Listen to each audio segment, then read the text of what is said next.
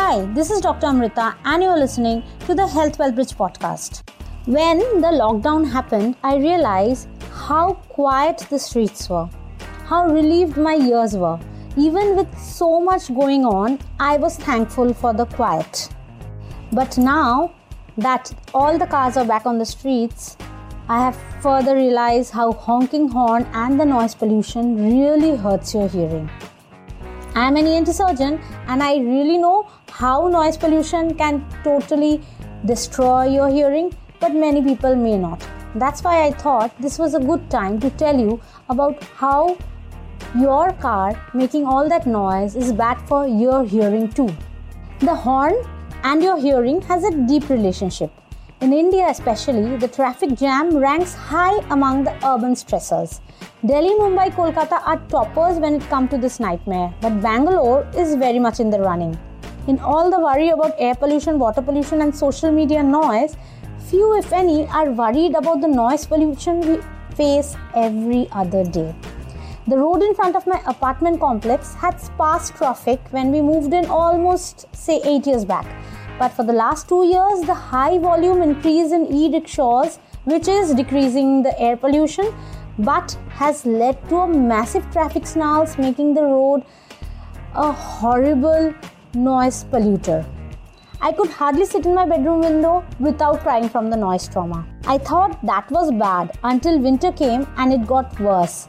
With the AC units silent, there was no buffering the noise, and with a little child around, I could not really live with a noise cancelling device stuck to my, head. I worried about me and my daughter. The little ears were exposed to so much noise that I could only pray that God help protect her. The more hearing loss worsens, the louder the noise is required for you to hear. If you are comfortable with the excessive noise and hear television turned all the way up, you should probably check your ears.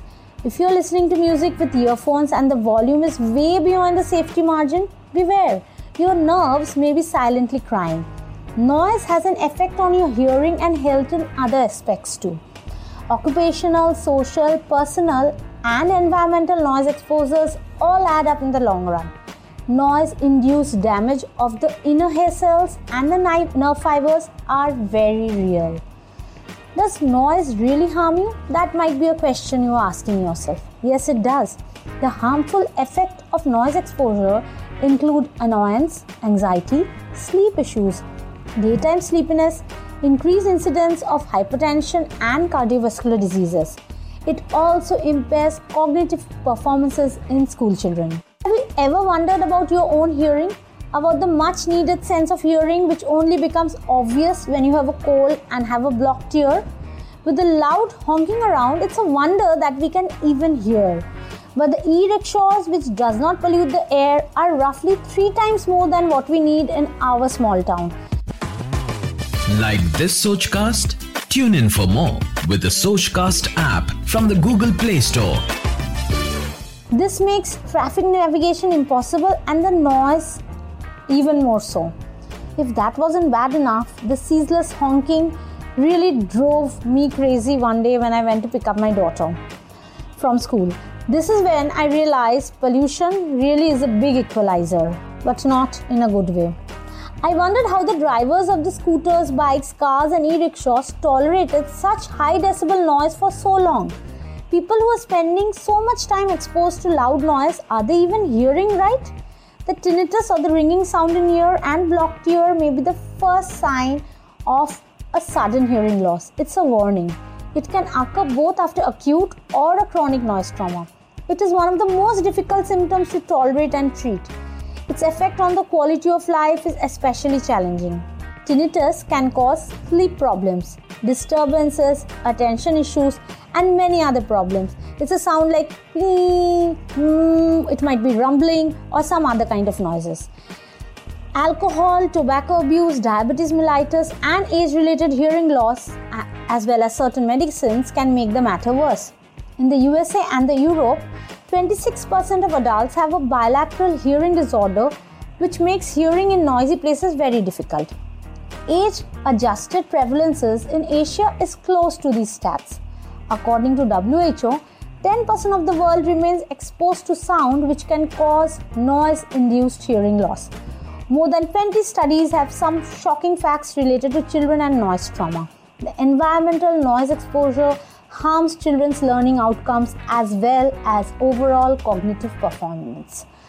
Sleep disturbance is easily the most disturbing non-auditory effect of environmental noise, causing long-term harm. It alters daytime alertness, performance, quality of life, physical and mental health. Occupational noise-induced stress can also cause burnout, poor well-being, and decreased work performance. Common warning signs include annoyance, irritation, fatigue, and tension headaches, which just doesn't go. But what can you do? Personal, social, and community awareness are the pillars of fighting noise pollution. Protect your ears.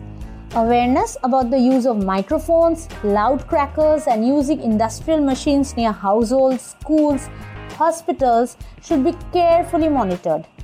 Traffic sound levels must be controlled at all times. Social and environmental noise exposures are important cogs in the wheels of increasing sound pollution. While government and policymakers have a role to play, you can make a difference in your own way. You can stop the excessive honking. This is Dr. Amrita, and you were listening to the Health Well Bridge podcast. Hope you understood what noise does to your hearing from now on.